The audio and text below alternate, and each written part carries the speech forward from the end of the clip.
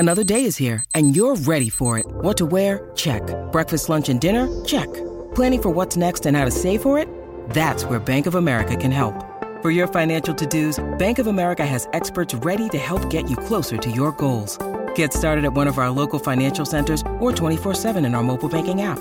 Find a location near you at bankofamerica.com/talktous. What would you like the power to do? Mobile banking requires downloading the app and is only available for select devices. Message and data rates may apply. Bank of America N.A., member FDIC.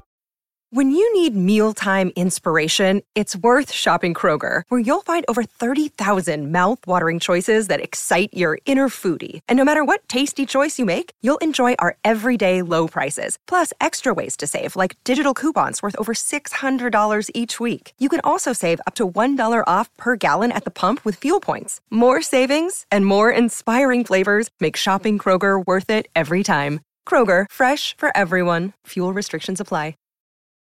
Your brain needs support, and new Ollie Brainy Chews are a delightful way to take care of your cognitive health.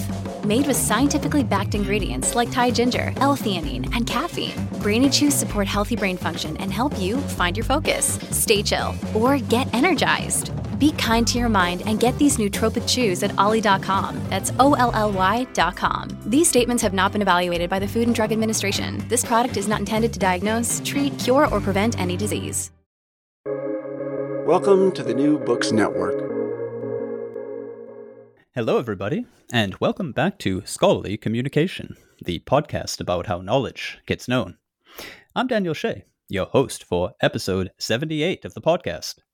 Today I'll be talking with Joe Mackiewicz, professor of rhetoric and professional communication at Iowa State University, and with Isabelle Thompson, Emerita Professor of Technical and Professional Communication and former coordinator of the English Center at Auburn University.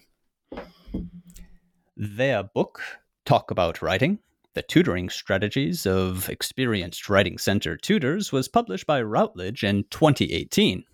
This is the book's second edition. One student writer with written assignment plus one writing center tutor equals infinity.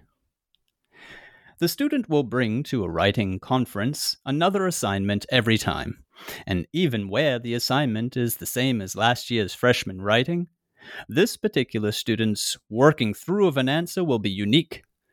No two student texts are alike because no two student writers are the same. And writing center tutors know this, which is why a good tutor will run each and every conference differently, uniquely, matching the aims to the text and the writer, adapting tutoring strategies to the text as it is and as it could be, and again adapting strategies to the writer, who she is or who he is, and who they want to be. Really, if you stop to think about the matter, the human combination of student-writer and writing tutor is as complex as the linguistic combination of noun and verb. Infinity is the number of things a person can say when noun and verb meet. Infinity is likewise the number of activities in learning a person can perform when a student writer and a writing tutor meet. It's amazing, or it amazes me anyway, whenever I hear the talk between tutor and student, because what I hear is learning going on. And it amazes me that this learning is going on throughout the country, across the world, in writing centers everywhere. In writing centers where students who want to know more come to meet other students who've been trained and do know some more. And these two people meet and they talk about something that's written. I mean, what topic don't they cover? The meanings of common and therefore crucial words. Words like freedom, discrimination, change, science, home. They cover the possibilities of thinking a thing through. For example, the possibilities for how to shape a context so that other people can arrive at your initial point of view, and from there how to lay foundation and build up level upon level so that the people can ascend with you to another point of view with a broader horizon. In writing centers everywhere, young people and less young people are talking about amazing things. They're talking about how they think, about how to think, about what to believe, about whom to believe, about why such things and such thoughts matter, about why anything matters. Any which way you turn your ear in a writing center, you will hear the talk of learning. And I think it's a very significant point indeed, a point that reveals one pillar of the educational experience. I think it's a significant point that all this learning talk is actually talk about writing. Talk about writing. The perfect title for a book that researches writing-centered tutoring so that the practice can be optimized. Talk About Writing is Joe Mackiewicz and Isabelle Thompson's book that presents us with three major findings. First, here is close delineation of a research methodology for a coding scheme and discourse analysis, really the author's answer to the particular interest shown in their work by readers of the first edition. Second, here is that coding scheme, which is both precise and adaptable to the research needs of other writing center scholars, but also to the research needs of writing fellows, of technical writers, of editors, of subject matter experts, of educators. And three, here is a demonstration of this coding scheme in order to provide one empirically based conclusion after another empirically based conclusion, providing valuable evidence for those tutoring strategies that really work and why they work, and for how to develop more such strategies during tutor training. Talk About Writing advances the research in writing center studies because the authors, Joe Mackiewicz and Isabelle Thompson, use replicable, aggregable, data-supported research, RAD for short. And this book, Talk About Writing, assists the practice of writing centers because the authors, Joe Mackiewicz and Isabelle Thompson, present result after result of what works less well and what works better in that other dimensional setting, that time and place called the Writing Center Conference, where 1 + 1 = infinity, where student and text plus tutor and talk equals writing. So let's begin today's episode. Joe Mackiewicz, Isabelle Thompson, Talk About Writing. Hi, Joe. Hi, Isabelle. Welcome to Scholarly Communication. Thank you. Hi, Daniel. Thank you for having us. This book offers us novel findings, novel research, and in any field of study, that's always fascinating and deserves attention. One of the points that caught my attention quickly was this idea that the role of tutor talk in encouraging students by nurturing their interest in a writing task, by fostering positive beliefs and judgments about themselves, or even by promoting the transition from being able to do something and actually succeeding at it, that this tutor talk hasn't really been the focus of very much research. And in steps your book. Absolutely. Yeah. There's been some research, and Isabelle knows it much better than I do, in education on how tutors and students work together, and then some research in applied linguistics, particularly by Therese Thonis as well. But not a whole lot had been done on the one-to-one dialogue between student writers and tutors. Isabelle, can you think of some other things that I'm missing, or things that pop to your mind? One of our purposes, I think, was to bring in results from other disciplines that they can't be applied directly to writing centers, can at least give researchers some ideas of what's going on in other fields. And that, along with the coding scheme, I think, are major contributions of the work in terms of what other researchers might use from it. And I'm imagining that what you're referring to there from this interdisciplinary side, where you're turning to other fields to enhance writing center studies, I'm imagining that you're also referring to scaffolding. Is that right? Yes, scaffolding has been something that I've been interested in ever since I was a graduate student, and that was a very, very long time ago. It comes from really well-known researchers in education, such as Jerome Bruner, and can get tied back up to Dewey if you really want to make that connection.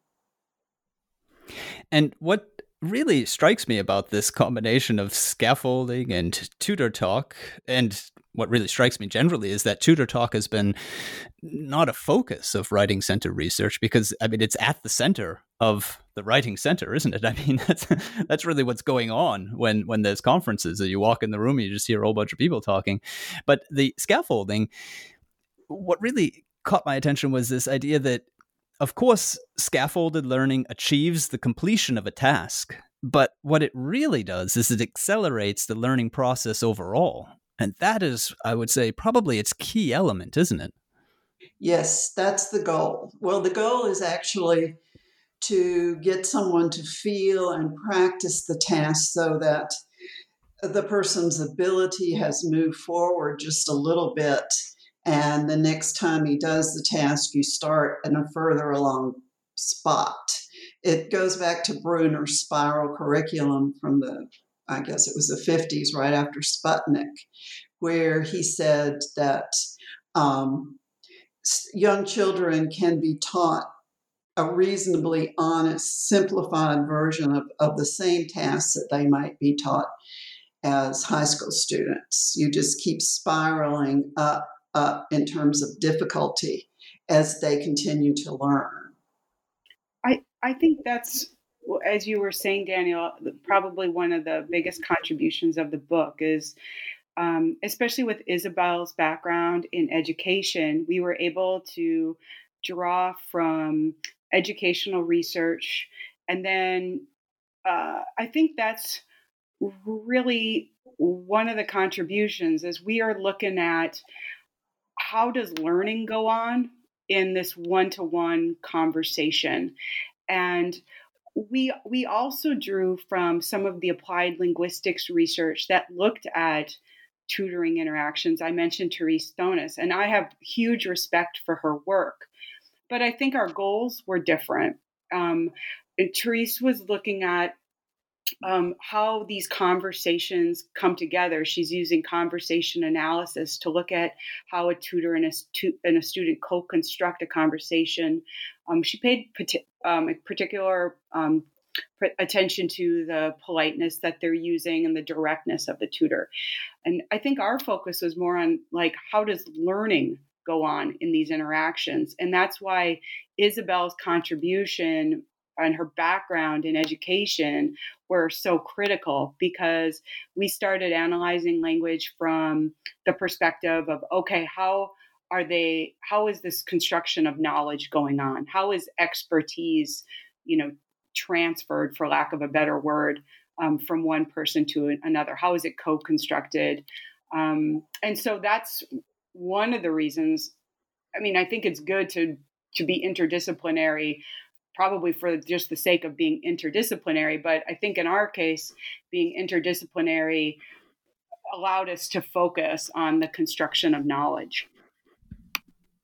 Yeah, that comes out in the book as well, that you are using the tools of linguistics or composition studies to say something about how learning happens. And it's really quite interesting that what comes up is that learning succeeds in a mix, as you're saying, Joe, of knowledge, current knowledge of the learner, but that needs to be put to use in, amongst other things, the scaffolding process by the tutor. And what I found critical, also the willingness of the student or the learner to actually make the effort, which is another task that's taken over then by the tutor. Yes, that's a very, very important task, and it's difficult to really get at empirically. We have an article coming out supposedly this summer. We just saw the manuscript that really looks more at the student side, the student's responses, and then also how the tutor goes about to maintain some kind of contingency with the student. And it's most of what we're doing is most of what we laid out in the book is just beginning to be empirically connected with some kind of learning, possible learning. So there's a lot more work to do.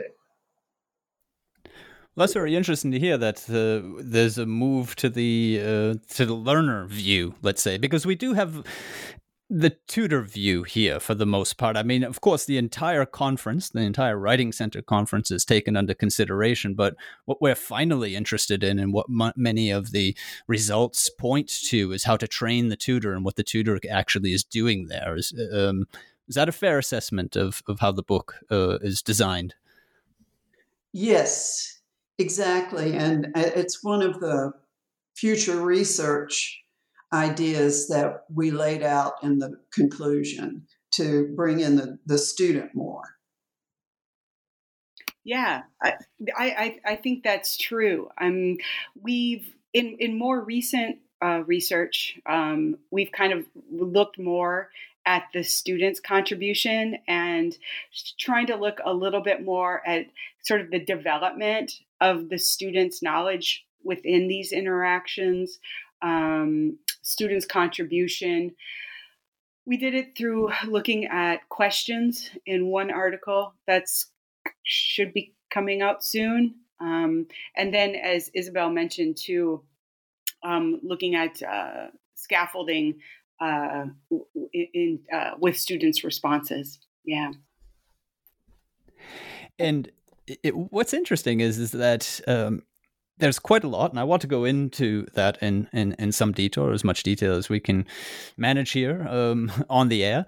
The different stages of the conference, and also, of course, the strategies that are used. But there are a whole set, to just sort of foreshadow what's coming, there are a whole set which deal with motivation.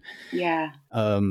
And it would seem to me, just perhaps from a theoretical perspective, that motivation is already student side. And this is one of the things that I personally took from the book when I thought about what learning is this idea of, okay, well, how is it that we then tap into internal motivation? How is it that we arrange incentives in a course of study or during a conference at a writing center so that that internal motivation gets, let's say, enhanced or activated in the first place, or reactivated, and then there are of course external circumstances that contribute to motivation. I suppose what I'm driving at is just that it came out so clearly for me that knowledge is merely half of the equation when it comes to learning, and that this motivational side is so key.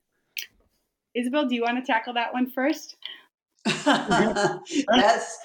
That's one of the things about doing research on scaffolding that is so difficult. All you can say is that probably, maybe, this feeds into a student's motivation, and people in education are doing the same thing.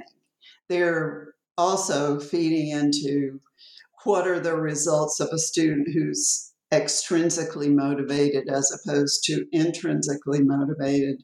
How does that relate to learning? But it's also difficult to measure that. It's more speculative. We can't say that we have any hardcore results. It's just what we think based on what we've observed.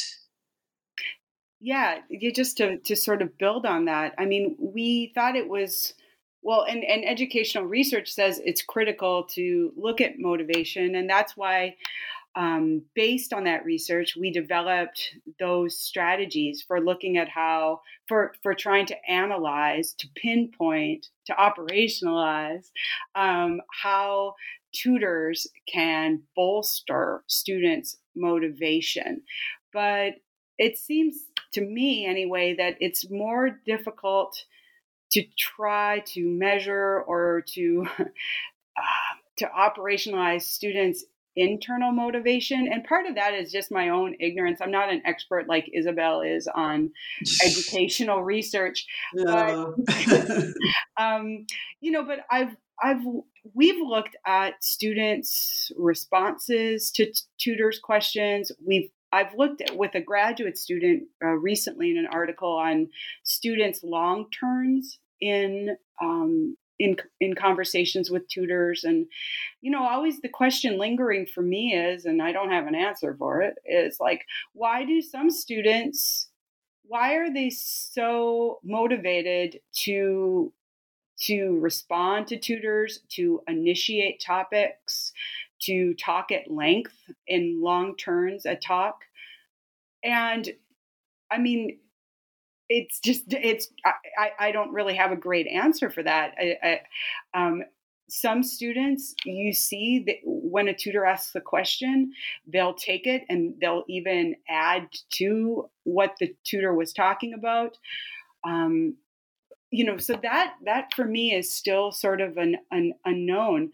But I think one thing that we did in the book was to be able to say, like, okay, here's how you can operationalize how tutors can contribute to students' motivation to continue their efforts. And at least that gives a way to sort of measure tutors' contribution, and then that can improve tutor training. But the student side, I think you put your finger on it, Daniel, is, we're just starting to kind of look more at what students are doing. I'll quit there. Yeah, and I mean that's certainly what that's certainly what comes out in the book, and I think you guys have started at the right place with the tutor, him or herself, because if we're thinking about what motivates any learner, right, just as generally as possible, even outside the writing center, then I mean, my first thought goes immediately to the teacher. And, the counterpart of the teacher, this is not a one-to-one analogy, but the counterpart of the teacher in this scenario is, of course, the tutor. And I mean, it's true. You both know, and many of our listeners will also know that, how do you measure effectiveness of a teacher, right? Or of teaching? I mean, there's so many things that you can't necessarily put a number next to, but you do in your book also call attention to some of the things that really matter. For example, when you talk about what it is that really makes a tutor, and this is part also of your data selection, because I mean, you did choose 10 conferences on their effectiveness. So I would imagine that meant other conferences got left out, or you went over them perhaps. But you talk about what a tutor is. You tell us that this person is more knowledgeable about writing than the tutee, the learner, that they understand. And I mean, these are some of the key factors, I would say. Understand how people learn. They know how to work collaboratively. They know how to diagnose as things are going on, what's working and what's not. I mean, these are all sort of the measures of a good teacher, right? Yes, and they're what the skills you're talking about, including the subject matter expertise, are part of tutor training. So they've all been, before they start working with students, they've all been given conferences. We have taken the conferences apart and talked about what potentially seems effective and how the student responds to that. And we've talked about the types of assignments we're most likely to see. The larger writing centers probably who serve a whole university or even further than that probably have a lot of trouble with that. But the writing center that I was directing had served only students in freshman comp and World Lit, the required English courses. So we could talk in a great deal of detail about what we would expect to see from students. And they do learn to work together, the value of that. Our tutors come in, they're really nice kids. And getting along with appealing to the students that they work with seems to come pretty natural to them. Yeah, and I mean, this does seem to be sort of the uniqueness. I brought up uniqueness in my intro, but I brought it up for a reason. This does seem to be what's unique about the Writing Center Conference, or even just a Writing Center as a construct and an institution on campus of any university at all, is that it's kind of a motivating place, and it attracts motivated people, I would say. one thing that springs to mind, and this comes up at different points indirectly in the book, is that in the Writing Center you're dealing with. It comes up directly when you talk about motivation, that the writing task is something that the person values or is interested in. And that seems to be one of the distinguishing characteristics of the work that's done on communication and writing centers, is that it's on authentic work. This isn't something that's been given as an exercise by the person who's working on the writing or the communication, whatever it might be, with the learner. This is from outside sources. So, the person at the writing center, the tutor, isn't here being, isn't constructing any sort of an exercise to see how well the person can, write certain kinds of sentences or whatever, right? This is a real world activity. I mean, of course, we need to then maybe ask, not all assignments are created equal, but the essential situation of the institution writing center makes its work always authentic. Yeah, I like that. I like that. I like that idea of that students are motivated. I think. Well, first off, yes, the Writing Center benefits, I think, from the fact that the tutor isn't the one giving the assignment. So the student brings, some piece of writing to the Writing Center.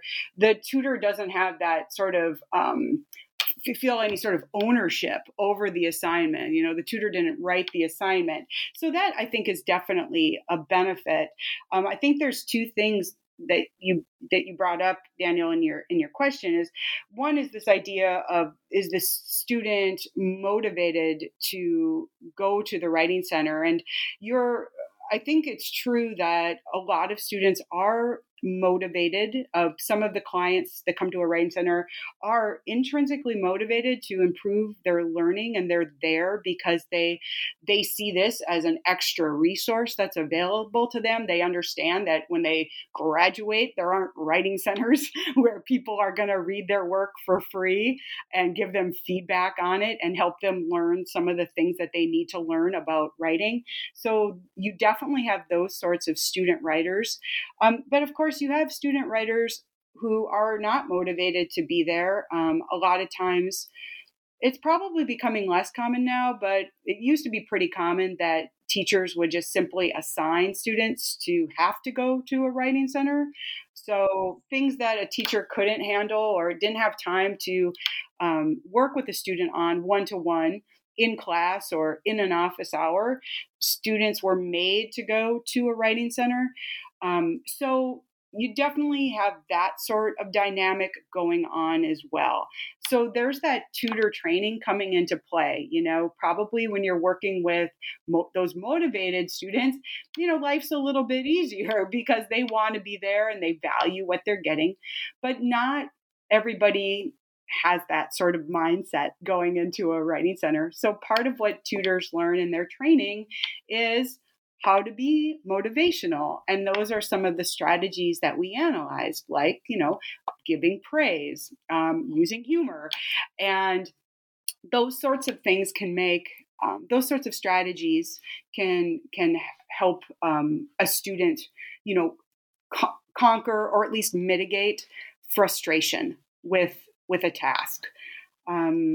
And then I think I'll try to keep this short, but your comment also brought up for me this idea of what sort of knowledge do tutors have? What do they learn to do? And I think in a writing center like the one Isabelle was running, tutors are going to learn how to interact with students. They're going to analyze a lot of conversations. They're going to be observed on their first sessions that they complete with students. And they're going to learn strategies for interacting. But I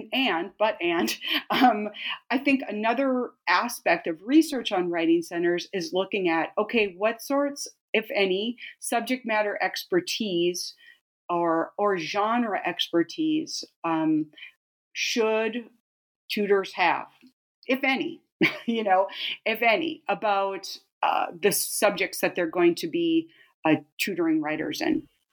So we can talk more about that. But yeah, I think that research is sort of just beginning to look at what other sorts of expertise should or could tutors have, say in science. or engineering or something like that.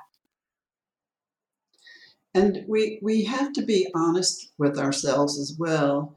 Most of the students, I would suspect, I've never asked this question, but I suspect that most of the students who come to the Writing Center are motivated by extrinsic things like getting a good grade. And it's really hard to get past that. They're given the task by the teacher, so it's not necessarily a task that they are interested in, but they are interested in doing what the teacher wants so that they can get a good grade on that. Now, that's not true for all of the students. Some of the students that I've worked with are really very motivated to become better writers, especially second language students. But an extrinsic motivation can lead to learning. It's just we don't like to think about it that much. Yeah, I mean that's I mean that has its place. There's nothing wrong with someone being extrinsically motivated. The point is just as you say, Isabelle, at some point an internal component, at least. I mean, I think all of us are going to have to admit that we have a mix in motivation internally and externally, intrinsically and extrinsically, but that mix needs to be brought to different levels for different tasks. To be less abstract, what I'm trying to say is if you're a biologist and you move into postgrad work or you become a postdoc even, and you're past your PhD, it's not going to be enough for you to be trying to, fulfill the wishes of your PI. You have to understand the conversation of your discipline and be doing the research because you live and breathe it. Yes. Yeah, I think that's absolutely true. And that kind of gets to the range of clients or, student writers that most writing centers see. You work with students everywhere from first year composition to PhD candidates working on dissertations in most writing centers. So tutors are definitely going to need to practice a range, using a range of strategies, and they'll definitely see a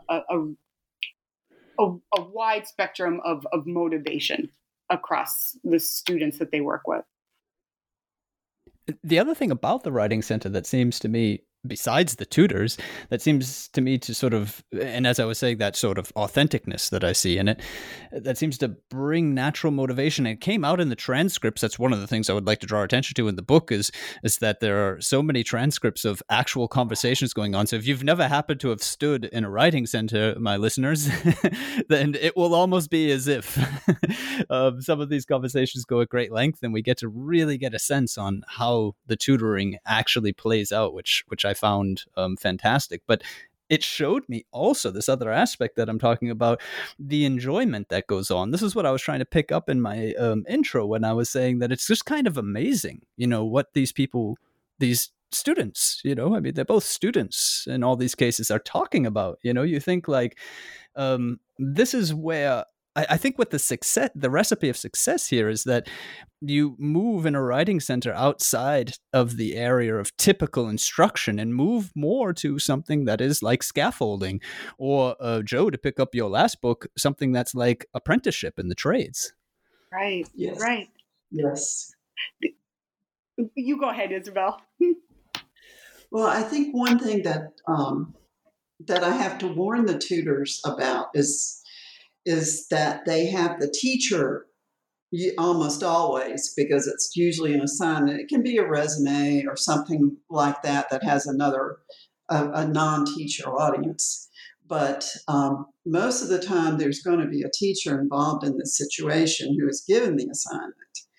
And the tutor needs to be very respectful of that teacher, because most of the time, the tutor considers him or herself the student's friend, not friend exactly, but is focused on the student's needs exclusively. So it's kind of, in some ways, like having your best friend there who is going to support you no matter what, because that's how the tutors sort of handle things. Although we discourage them from establishing real friendships with the students. That's not a good thing to do. I think But still, the tutor is an advocate mm-hmm. for the student to himself in many ways. Yeah, I think tutors are, peers, and they can be friendly with students. But like Isabelle was saying, one of the things I think writing center directors caution against is critiquing assignments. Because I think it's really easy to do that. After you've seen a lot of assignments, what is written well, what actually facilitates scaffolded learning, what walks through students through what they should be thinking about for a particular assignment. And, all assignments are not created equally. So, it can be a little dicey when tutors sort of take the side of the student in that let's put the teacher on the defense, right? It's one maybe perhaps easy path to solidarity with the student, but it's one definitely that writing center directors would discourage. I mean, it's fine to talk amongst yourselves as tutors about which assignments you think are great and which aren't, but definitely not with students. But that kind of it's an interesting point, Daniel, I think, in that, there are different ways to build solidarity with students, to build rapport, and motivational strategies like the ones we're outlining in the book, they do that. They help build students' motivation. They also can help build this relationship, a collegial relationship between a tutor and a student. But your comment makes me think too, oh yeah, there are ways that you could build solidarity that aren't beneficial to learning or beneficial to the writing center itself. And that's one of them, definitely, to sort of critique the teachers too. Yeah. And I think that it is a potential scenario, probably a very actual, real scenario that's happened plenty of times. This, as you were saying, Isabelle, this friendliness or even friends between, student and tutor. And these people tend to be about also the same age and are going through many of the same things. The setup of a conference where one person is seeking help from another and they're both looking at it a bit, as you're saying, Joe, from the student perspective, right? That's inviting to do that. That solidarity that might build up. And it's also, though, that this can be a problem is a sign of what's really going on in a conference, in my opinion. I mean, one of these things also has a technical name that you explore in your book, this intersubjectivity that needs to first occur for any conference to even come off, for learning to be possible. And it made me think, this is one last, perhaps slightly abstract view I would like to just broach with you before we do indeed head into some of these writing strategies, which you've explored at length. But it does seem to be that the Writing Center also distinguishes itself in that way, because it shows us. Let me back up one step. In writing studies, there's always been this concern to equate, good writing with anything about the person, that they can think clearly, that they're, better at a subject or anything like that, because writing is for everyone a process. And that is indeed a valid point. But I wonder if what we're learning in the Writing Center conference is that it's not necessarily even that you get better at writing. I mean, you say at one point in your book, and this made me laugh out loud, is that no one ever masters writing, or the process of improving at writing never ends, which anyone who's spent some time at writing knows.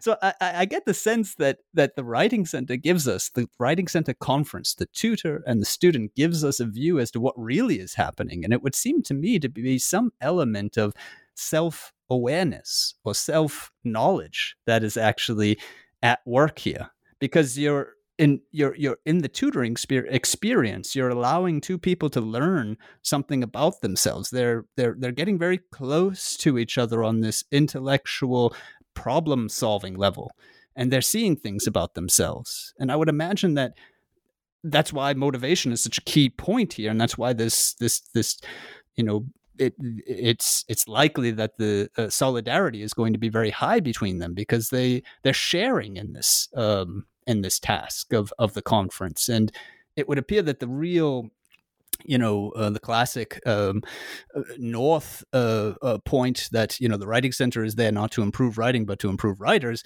that might be what it is this awareness of self-knowledge, not knowledge about anything else. I think that's true. I think there's, the more I think about Writing Center interactions and write books about it, the more I think that what the tutors value is in sort of showing students a thinking process, an analysis process about writing, about, self-questioning any sort of text, your relationship to the text, what you know about it, sort of modeling this process. And the different strategies that we outlined, they're different ways of getting at that. So I think the big value is they're learning this process of and seeing it modeled of questioning a text. Like, what do you expect the audience to know about this? What do you have to say explicitly? What sort of background needs to be said? What needs to be defined?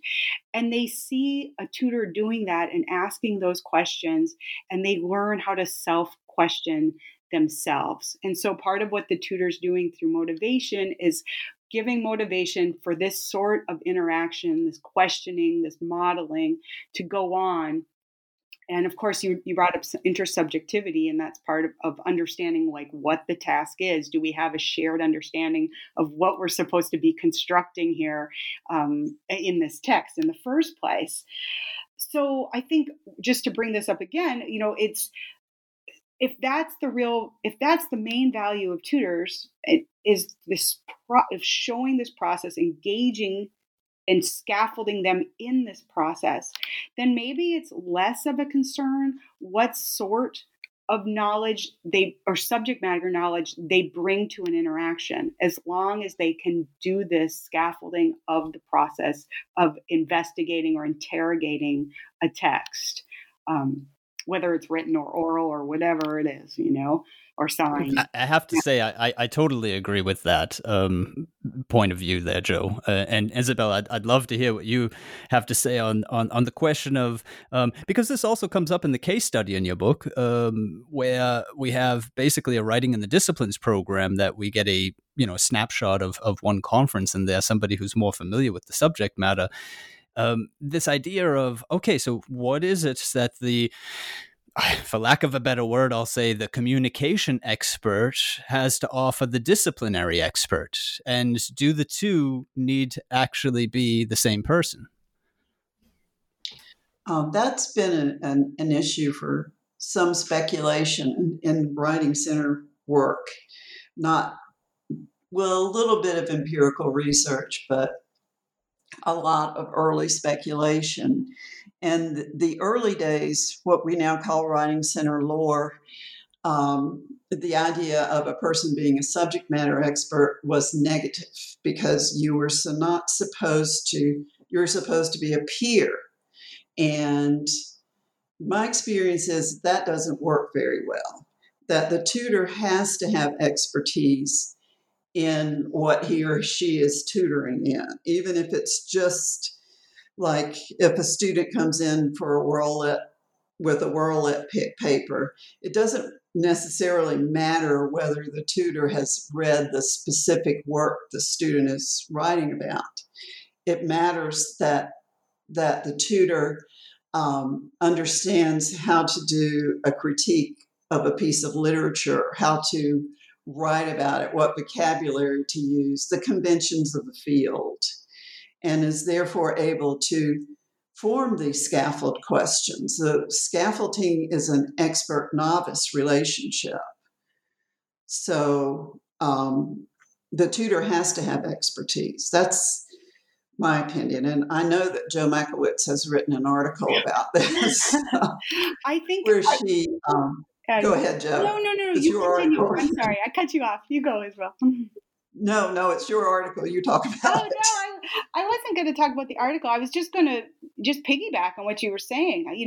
I said that I think that this process, this scaffolding process, this questioning of modeling this behavior, I think, that's one aspect. And I think an open question is, what sort of knowledge should the tutor have in order to best be able to engage in this process.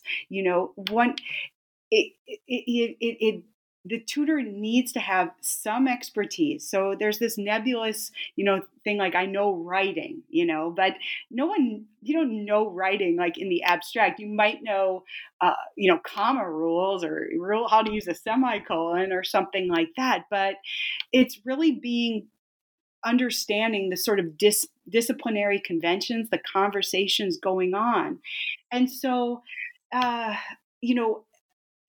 you want tutors to have that knowledge of how to construct these conversations, the strategies to use, but they also need to know the sort of conventions going on in disciplines. And I think, or at least recognize when they don't know them, So, and I think that's why so many tutors, they can have trouble when they hit a discipline that they're not familiar with and they don't understand what are the components of a lab report, or, whatever sort of genre it may be. So it's this whole like nebula of knowledge. And the big question is, are tutors supposed to have, knowledge in science and engineering and, the kinesiology or, whatever field it is that they're, and it seems like a lot to ask of someone. So you hope that they learn some of the conventions as they gain an expertise. And that's why expert tutors, that's who we were studying, ones who really had some of that knowledge of the conventions that students' assignments fell into. So they were really prepared to talk to these students as experts in commas, but also experts in the kind of disciplinary conversations and the genres in that. Yeah, those are the key words in my opinion. Just as Isabelle was saying as well, the conversations going on and the tenor of those conversations, and the handling of those conversations, but in particular the text types. But I would say it's the text type that matters and all that the text type stands for, which is those things that we were just saying, the conversation and the institutions behind them. So, for example, again, biology, it's my sort of go-to example. What is the thinking during lab processes of experiments that gets picked up in a methods section, and why is it picked up that way? And is it being recorded or used for other purposes, or is part of the purpose recording and the other justifying or increasing credibility? The list goes on. I think the point of my illustration here is just to get a sense more concretely of what are these institutions, what are these text types, what are these registers, and so on. But I would say it's that the writing consultant on a more general level, even now, not just the tutors, needs to know, and not necessarily the biology itself. I don't think that is required. I think because essentially, another interview that I've had here on the show, mentoring and co-writing for research publication purposes by Pascal Matza, he shows actual, professors in the sciences who are expert at communication, expert at communicating their results. They've published, 100 articles and upwards, so they know what they're doing. And what they kind of do is a little bit like what tutors do with their PhDs. However, what they lack, so in other words, what they're doing is they're kind of apprenticing. They're showing. They say, don't do it like that, do it like this, and so on. But what they lack, and what the tutors have, is an explicit awareness of how communication works. So in other words, it's always only indirect that these actual faculty members are able to help somebody, write their first articles, because they can't actually, let's say they can give you the sort of text that should come out, but they can't talk about the communication process that produces that text. That's right. They Yes. know it implicitly. Yes. Yeah, because they've done it. Right. I'm sorry, Isabelle, you go And ahead. I would say that's what, and I think that's what we bring to the table. Right. That's what I would say. One of the things that Joe found in this article that I keep referring to is that this particular she had several tutors. Most of them had English backgrounds. One of them had been a technical communicator for several years. And the people they were tutoring were engineers. So what happens when you don't know anything about a discipline is that you resort to things that you do know, which means that these tutors were spending, the English background tutors were spending a whole lot of time on proofreading, which they could do, but they couldn't go, as you have been saying, to the disciplinary conventions of the field because they didn't know them. But they could be taught them. That's my point. They could be taught them, but they don't come that way. Right. And that's the thing that I'm saying. I think that those are the tutors that we could send into a writing in the disciplines program. Those are the tutors who could be actually helping, even postdocs get their first articles out because they know communication explicitly and they can adapt that knowledge to other fields' conventions. 100%. I think that's where we're probably going to end up, because it's too much to ask that everybody understand biology and kinesiology and what have you. We can't be disciplinary experts. I speculate that it would be helpful if you did know biology and had a deep understanding of what the client or the student was talking about, and could give suggestions at a content level. But I don't think it's necessary, and I certainly don't think it's practical. I think that you have to be able to look at something and pose the question to a student, for example, is this well explicated enough for your audience? Are they going to understand what you mean by this term? If not, I think you need to provide a parenthetical definition and to explain the connection between these two processes more. And you can do that without truly understanding what those processes are or what the term that needs to be defined is. So I agree with that. And I think we need more research empirical research on how that can be done, and certainly on training programs for those kind of students. I think these things are going on now more than they were before, but it's not a ton, not a ton. Yeah. Okay. Isabelle, if you wanted to say something, that I do. It is minute 50 of our interview, and I have more to say about this topic of expertise in subject matter and expertise in communication. But I think it's high time that we turn to some of the tutoring strategies in the book, which are laid out in great detail, and the coding scheme that you developed, and able to give us the precision with which to talk about a writing center conference. I mean, this is really the entire heart of the whole project. You're able to break down the stages of a conference into 3: opening, teaching, and closing.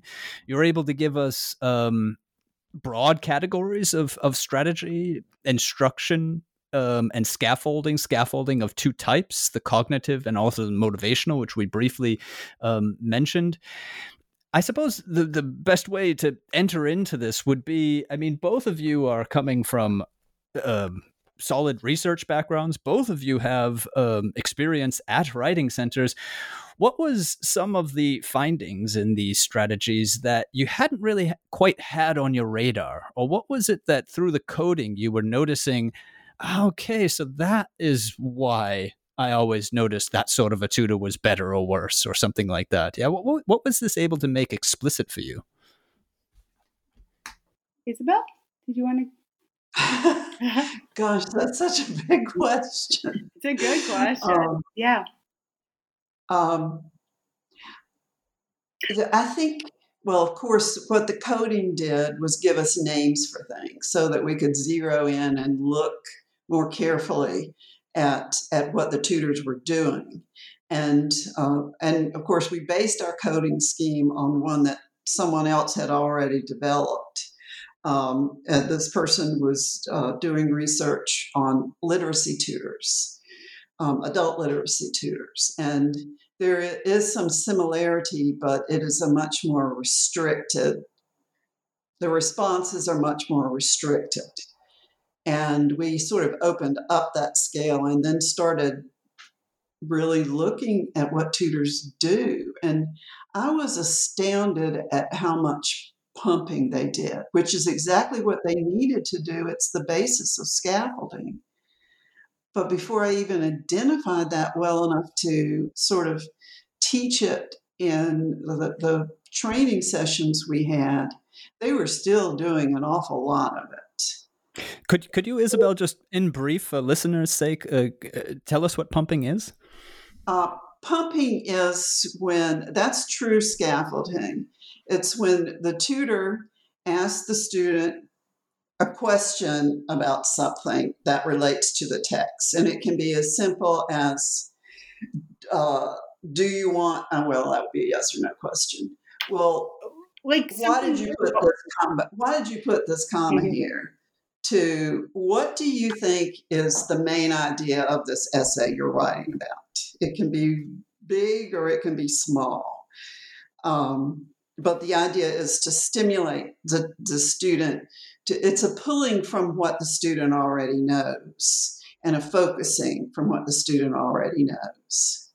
And it has the added benefit of increasing interactivity within the conference. And that's, one of the main goals I think a tutor has is to get the students talking and participating and contributing ideas. So pumping questions, they, as Isabelle said, they come across a range. They can, of the kind of responses that they elicit, but open questions like, what did you mean with this first sentence? That is an open question that gets a student talking, but also thinking out loud, about what it is they did mean in that first sentence and what were they trying to say. And that way you get interactivity going. So like Isabelle, I was pretty surprised at how many of these pumping questions were going on. It was the most frequent cognitive scaffolding strategy that we found across the conferences. So yeah. And I don't know, Daniel, do you want us to talk a little bit in brief about the three main categories that we were looking at? That would be fantastic. Definitely to just give us an overview, and also with the just as you were mentioning there, Joe, the frequencies, so we get a sense of what's predominantly happening in these Writing Center conferences. Well, the easiest one, so I'll take it, is the main category of instruction. And so there are, we talk about three different strategies in instruction. I play with this a little bit when I did my welding book, and I shifted one strategy into this category. And but for the sake of Writing Center conferences, instruction consists of direction. A telling is the word we use. Telling a student what to do, or put a comma here. I'll just use commas because they're easy. Suggesting is a more indirect approach where you would say something like, maybe you should have a comma here, or perhaps there ought to be a comma here, something like that, where the language is a little bit more indirect. It's stated as a possibility instead of an obligation. And then we put together exemplifying and explaining into one code. We talk in the methods about how, perhaps if somebody were using this scheme, this coding scheme, maybe they would break those apart, but we put them together. So a lot of times you'll see either a telling strategy and a suggesting strategy paired up with an explanation. And that makes sense because the tutor would be, telling someone about, put the comma there, but then explaining why, perhaps, there's two independent clauses and a conjunction between them. So you need to have a comma there, so there's an explanation afterwards. I'll let Isabelle take on the cognitive scaffolding strategy.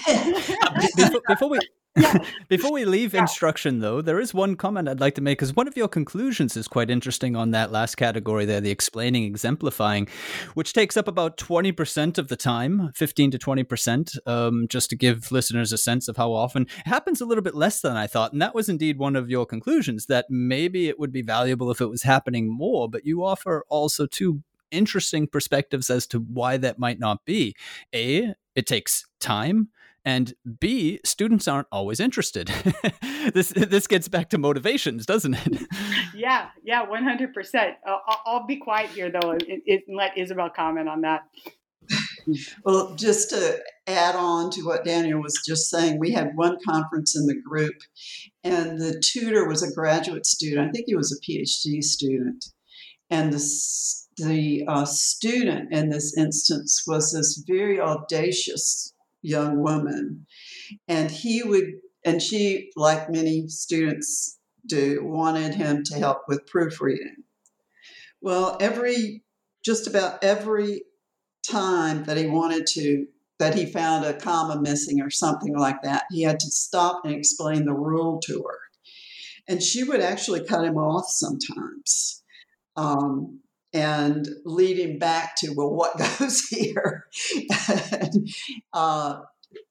students don't come for lengthy explanations, even though they might benefit from them if they would listen more carefully. But anyway, am I supposed to talk about pumping now? Well, would you like to? Yes. Well, we have cognitive scaffolding, and I can just give a very brief overview, just so listeners have an orientation. We have motivational scaffolding. Those would be two major scaffolding areas that are covered in the study. And in them, the dominant strategies are, as we've just mentioned, pumping occurs more than half of the time in cognitive scaffolding. Reading aloud, I found interesting, occurs about a quarter of the time. So just in those two strategies, you have quite a lot covered. And down in motivational, again, just for the sake of overview, we've got showing concern being, again, a dominant strategy occurring about half the time. And again, praise being about a quarter of tutors' time in interaction with the students. So that's just a quick overview. Please, either of you or both of you, comment on those or other strategies that occur to you that need some explaining or filling in, if you like. I think one of the things that we try to explicate a little bit when we were talking about pumping questions, not every question is a pumping question or aimed at students, at scaffolding students' learning. So that's one consideration to make when you're thinking about, okay, training tutors to use this sort of question to get students to think about, what did you mean here? Or why did you say it that way? So, questions happen all the time in a writing center for, we've done an article looking at for instance, conversation control questions where, you're simply, your questions focused on the conversation itself, or questions about, for instance, a student might ask, can I go run to the bathroom? That's, we're not talking about pumping questions in that case. So that's the first consideration, I think. But then, we were saying, pumping questions happened really often. Maybe Isabelle would want to say something about the reading aloud, which was really an interesting strategy, and one maybe that surprised us a little. We found that to be quite powerful, and we've looked at it in several other articles as well. The questions, I think it's fairly commonly used. It's not our top 4, but it's fairly common, and it's a strategy that almost anybody can use. The tutors don't necessarily have to have a whole lot of expertise. about conventions in a discipline to read aloud from a student's text. And students are pretty good about being able to pick up problems when somebody else reads their text aloud. And besides picking up problems, the reading the text aloud can also work as sort of a springboard to stimulate thinking of other ideas. In the field, there's discussion about whether the tutor should read aloud the student's paper or the student should read aloud his own paper. In the examples we have in the book, it's the tutor reading aloud. Yeah, I think we were really interested in, students' responses to tutors reading aloud. Whether they focus on sort of micro level issues like punctuation, or whether they're able to look more broadly at, say, what needs further explanation, or what, like more on a syntactic level, what doesn't sound quite right. And as Isabelle was mentioned, yeah, there's research that kind of looks at, what happens when, not a whole lot though, let me say that first, on like what happens when the tutor reads versus when the student reads. And I don't know, I don't think I'm super steeped in that, and it's certainly been a while since I was in the literature, but it seemed to me at the time we were writing the book that it's better for me when the tutor reads aloud. I think this is particularly true when you have L2 students, and I think just the whole reading process. If anyone who's tried to learn a language as an adult will know that, just reading out loud is a cognitive load in and of itself, in another language. So to expect somebody to engage in that process, and of course, this all depends on the level of the language learning, but I'm just talking in generalities here, that I think we saw it was pretty helpful when the tutors read aloud, because it just opened up a range of possibilities for students' response. Of course, it's up to the tutors if students are, if they need to be focused on other more broader ideas than punctuation, for the tutor to bring it back to that, to talk more about, what are we doing at a genre or content level. But it can be useful for the opportunities it raises for interactivity. It would seem to be, because it's also one of those classic pieces of advice which also works, and that is read your own work aloud. So if you're in the scenario where you've got somebody who's willing to help you, we all know our voices sound differently to the world than they sound in our heads. So it would be nice if somebody else would pick up our voice off the page and give it back to us, hear it in another voice. And what I really liked about the study on that point of reading aloud is a few of your conclusions. First off, it has more potential than just the sentence-to-sentence kind of work that most people have considered it to be.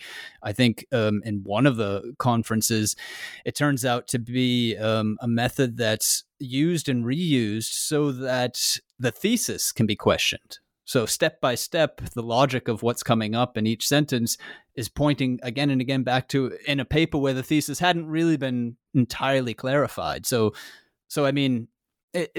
as with so much, writing center lore, better unpack it, better experiment with it, test it. I think one of the other things that really, really impressed me is about how much work is going on with these, skilled tutors, how much they're actually doing. You give, for instance, the mind-blowing figure that inside of a minute, they usually switch between at least 3 strategies. And that to me was like, wow, it's, to be a good tutor is clearly more than just having the strategies off. It's knowing how to combine them. Yes, that was one thing that struck me. I'm not a linguist, so I was amazed at how much could be packed into a minute. Yeah, I completely agree. I remember being surprised at that too.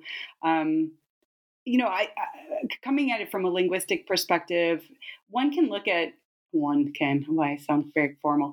I mean, you can look at any sort of conversation as an accomplishment, the way that we're able to intuit when others are going to stop talking and to take a turn at talk. I mean, particularly when we can see each other. And in that itself, in a conversation in itself, is quite an accomplishment when you pick it apart and you look at intonation and how I know that you're going to stop your turn and how I know to back channel to say mm-hmm and uh-huh when you're talking, to encourage you to maintain the floor. And so there's all of that whole level going on that we all accomplish every day. And that's the beauty of somebody like Therese Thonis, who can, look at the conversation, do conversation analysis. But what we were doing too was looking at the added accomplishment of pedagogical talk and how that can create learning. And so there's not only the linguistic accomplishment going on, but there's also this whole educational accomplishment going on. And like you said, within a minute, the tutor can switch among these strategies. And I think what the training does is teach them ways that these strategies often can effectively pair together. Effectively meaning increased learning, the students' learning of how to question themselves and engage in this process of interrogating a text. Sorry, long answer to a simple question.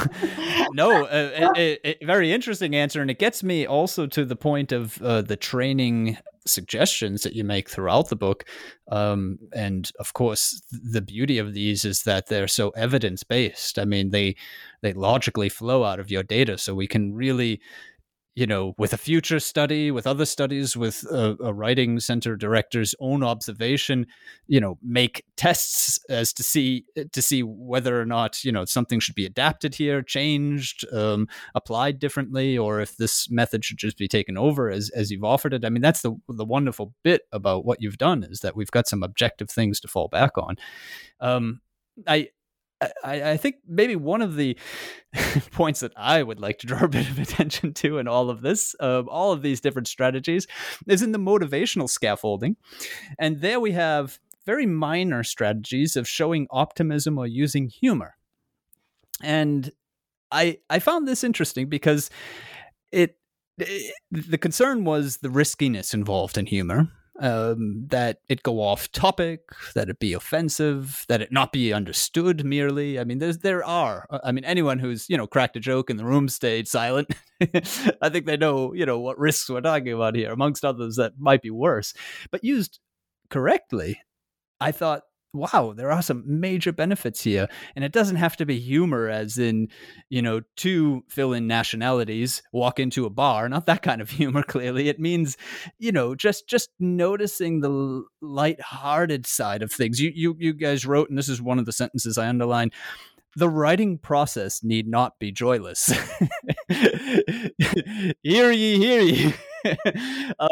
But indeed, there are some major benefits that are tied to this: encouraging continued effort, building rapport, the facilitating of learning through unexpected instances of humor, or humor that happens to be relevant to the task in some way. So it can't be studied. It has to be sort of a mindset, an approach, I would say. Yes. I thought that the humor, the self-deprecating humor, which I think we may have seen more frequently in less good conferences sometimes, was particularly effective, an effective way of working with students. There's one instance where the tutor is writing notes for the students and she hits the word consequences. And then she looks up and she says, "I can't spell consequences." And they all laugh. And I thought that showed the student too that a lot of people can't spell words. Really smart people can't spell words, that you don't have to know everything in order to be a good writer. And so I enjoyed the humor segments. Yeah, I think, Daniel, you put your finger on it. It's this idea of, I'll go ahead and use the word joy, like you did too. I think students probably aren't always entering the Writing Center with this feeling, but the fact that, this process that you're learning, there's real power and beauty in it when you are able to think about what you mean and to express it the way you want to express it. And right, it certainly doesn't have to be joyless. And I think, one of the things that tutors do is reflect that with a lightheartedness, sometimes a little bit of self-deprecation that shows we're not all perfect. We're all learners, on this journey. So, and I think it's really great when it comes from, and that's one of the beauties of having peers in a writing center where the students can do that and show like, I'm like you in a lot of ways. And, this doesn't have to be a grave process. I'm not going to, portray myself because those people are never funny as a funny guy. But I find that, in a conference situation, it's almost an endless source of possible jokes or lightheartedness when you think about how hard writing is for everyone. Yeah. And it's something I always just try to turn to good effect in the sense of, these are the things you need to do if you're wrapping up a session and make sure you remember that. And also remember that it's not going to be easy, just that kind of thing. Well, some of the comments that you make. Yeah. The writing process never ends. Just 100%. We're all in the same boat. Yeah. We're all in the same boat, no matter how experienced you are. I like to tell students, like, sometimes I show them the screenshot of the number of revisions for an article. There's 22 versions of the paper or the manuscript. And I say, and I've been doing this a long time. But right, yeah. And that exactly is what I find highly motivating for people, because, transparency just tends to work that way, I find, because it's often things that aren't talked about. The same is true in subject knowledge areas where, the English professor or the biology professor, actually say, yeah, and it took me 3 years to actually get my head around this theory, but now that I get it, et cetera, et cetera. For a student, that's like, you just think, okay, yeah, I'm not alone. No, 100%. Well, sort of going back to this joy again, it's not really joy. But one thing I always observed, I think, from just about every tutor that I ever worked with, is that they really enjoy the work. They like talking to the students. They like helping the students. They're smiling.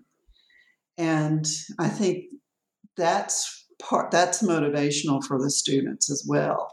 The opposite would certainly be deadly for the students.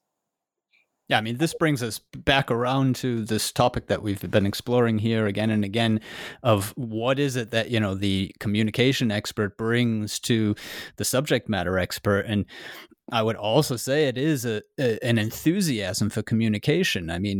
Just to talk about STEM fields, for example, there are people who enjoy writing up their research there. No doubt about it. Yeah. And they're really good at it, but they're not in the majority. And if you bring somebody in who, cares about STEM, has read up about STEM, and also loves communication, I think you have a better probability that they're going to be catching. They're going to be contagious. They're going to be able to show somebody about communication things that they never thought. Just to close out, you at the end of the book talk about future research, and it was a very interesting point about and this would bring us to the student side of things, measuring the quality of student revisions and the intricacies and the difficulties methodologically of capturing that. I wonder if you could maybe just say a word or two about that topic. Oh, Lordy. I can say many words. I don't know. Isabelle, do you want to go first? I feel like I'll be the one to say that that's very, very difficult to do. And that's a big problem in writing centers. We have to justify our existence by showing that students are actually learning something from us. And in the first place, it's hard to separate the influence on learning that the Writing Center brings from what the teacher is doing in the classroom. And then there is like what we really want and what we advertise in our brochures or in our proposals is that we're looking at students' development over time. And that's something that you can't really, of course, tell with just one conference. So one way of possibly looking at this is longitudinal studies with the same students. There haven't been very many of those. It's really, really time consuming and just difficult to do. And you could look at the kinds of changes that they make, or you could look at their first drafts, look at the changes they made based on what the tutor has said to them, based on the tutoring strategies that were used, and also the content, and trace that across 6 months or something like that, and compare the first piece of writing to the last piece of writing according to some kind of rubric that would help you get to the quality. But that's just it's so complicated. Maybe, have you figured out a way of making that less complicated, Jo? I have not figured this out. And I see, in one sense, it's a philosophical like question for me about whether that sort of analysis is really even warranted or valid. I'm not saying it's not interesting and useful. I'm just saying, like, we understand the Writing Center to be this place where tutors and students are having these conversations. Tutors are scaffolding students' learning of writing, and in this way of, like I've said before, of questioning a text, of asking yourself questions about what is the context of this text, what is the audience of this text, what do I need to ask myself, and giving the students, through instruction, through pumping questions and other cognitive scaffolding strategies, by using motivation all the time. So do we want to say that we want to measure pre and post Writing Center interactions? So I think there's a lot of people, and I'm kind of one of them. It would be great to say, like, oh, okay, can we measure, what the changes are? But I mean, it would be no surprise to say, like, that, oh yeah, this particular paper is better after a Writing Center interaction. I mean, whatever rubric or measure you use, it's likely going to be better, unless the tutor somehow completely misdirected them about the genre or whatever. But it's better to think about it longitudinally, but there's just so many confounding factors. Isabelle mentioned one, like the teacher.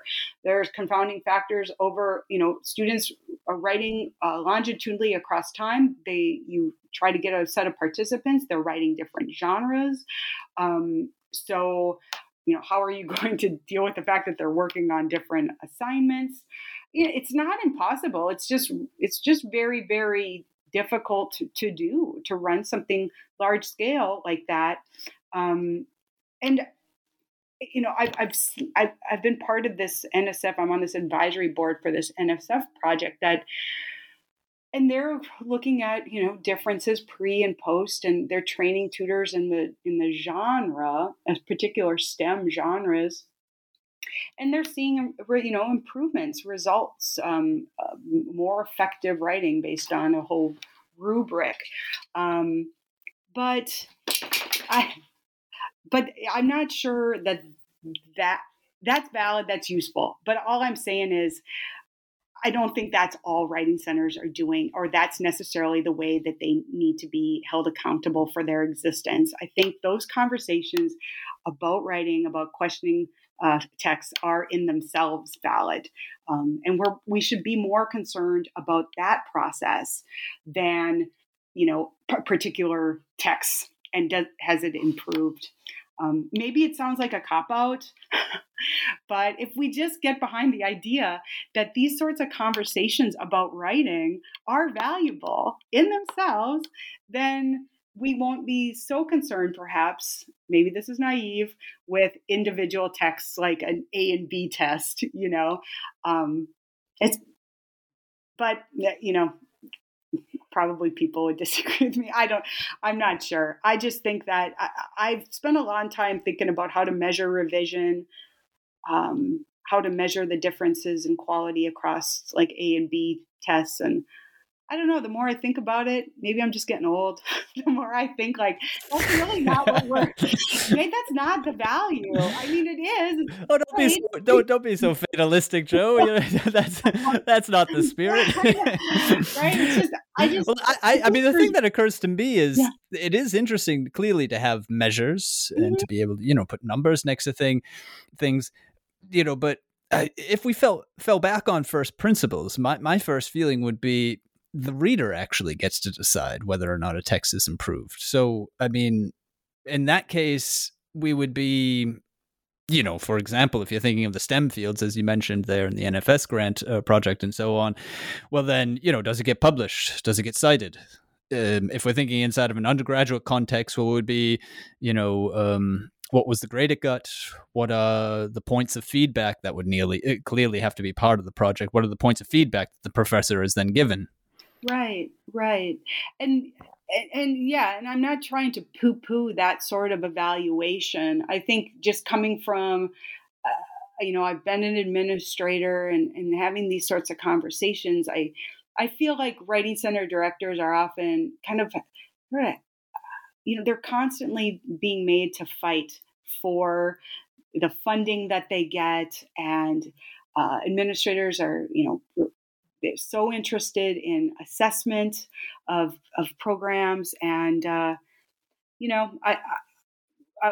want to just tell them that the value is in these conversations, and there's learning going on. Students are learning how to think about audience, to think about context, to think about what they need to explain more, and that's the real value of it, Of course, students want text to be improved, right? So I'm not trying to live in a fantasy world. I guess I'm just trying to point out that, being held accountable in this sort of A/B test way. I'm not saying you were saying this, Daniel. I'm just saying that I think a lot of writing centers feel this pressure. And I just think it's unfortunate that they have to try to show that there's a change from A to B or feel pressured to do that when really that's not necessarily what it's about. Well, yeah, definitely. I'll be the first to vote for take the pressure off the writing centers. Your message comes across there loud and clear, and I want to also thank both of you for a very interesting talk. Thank you, Joe, and thank you, Isabelle. That is Joe Mackiewicz and Isabelle Thompson, and their book Talk About Writing is out with Routledge in its second edition. I'm Daniel Shea, and this is goodbye to Joe and Isabelle. Goodbye. Goodbye. Thank you. Goodbye. Thank you, Daniel. And this is goodbye to all of you. Bye-bye, and until next time here on Scholarly Communication.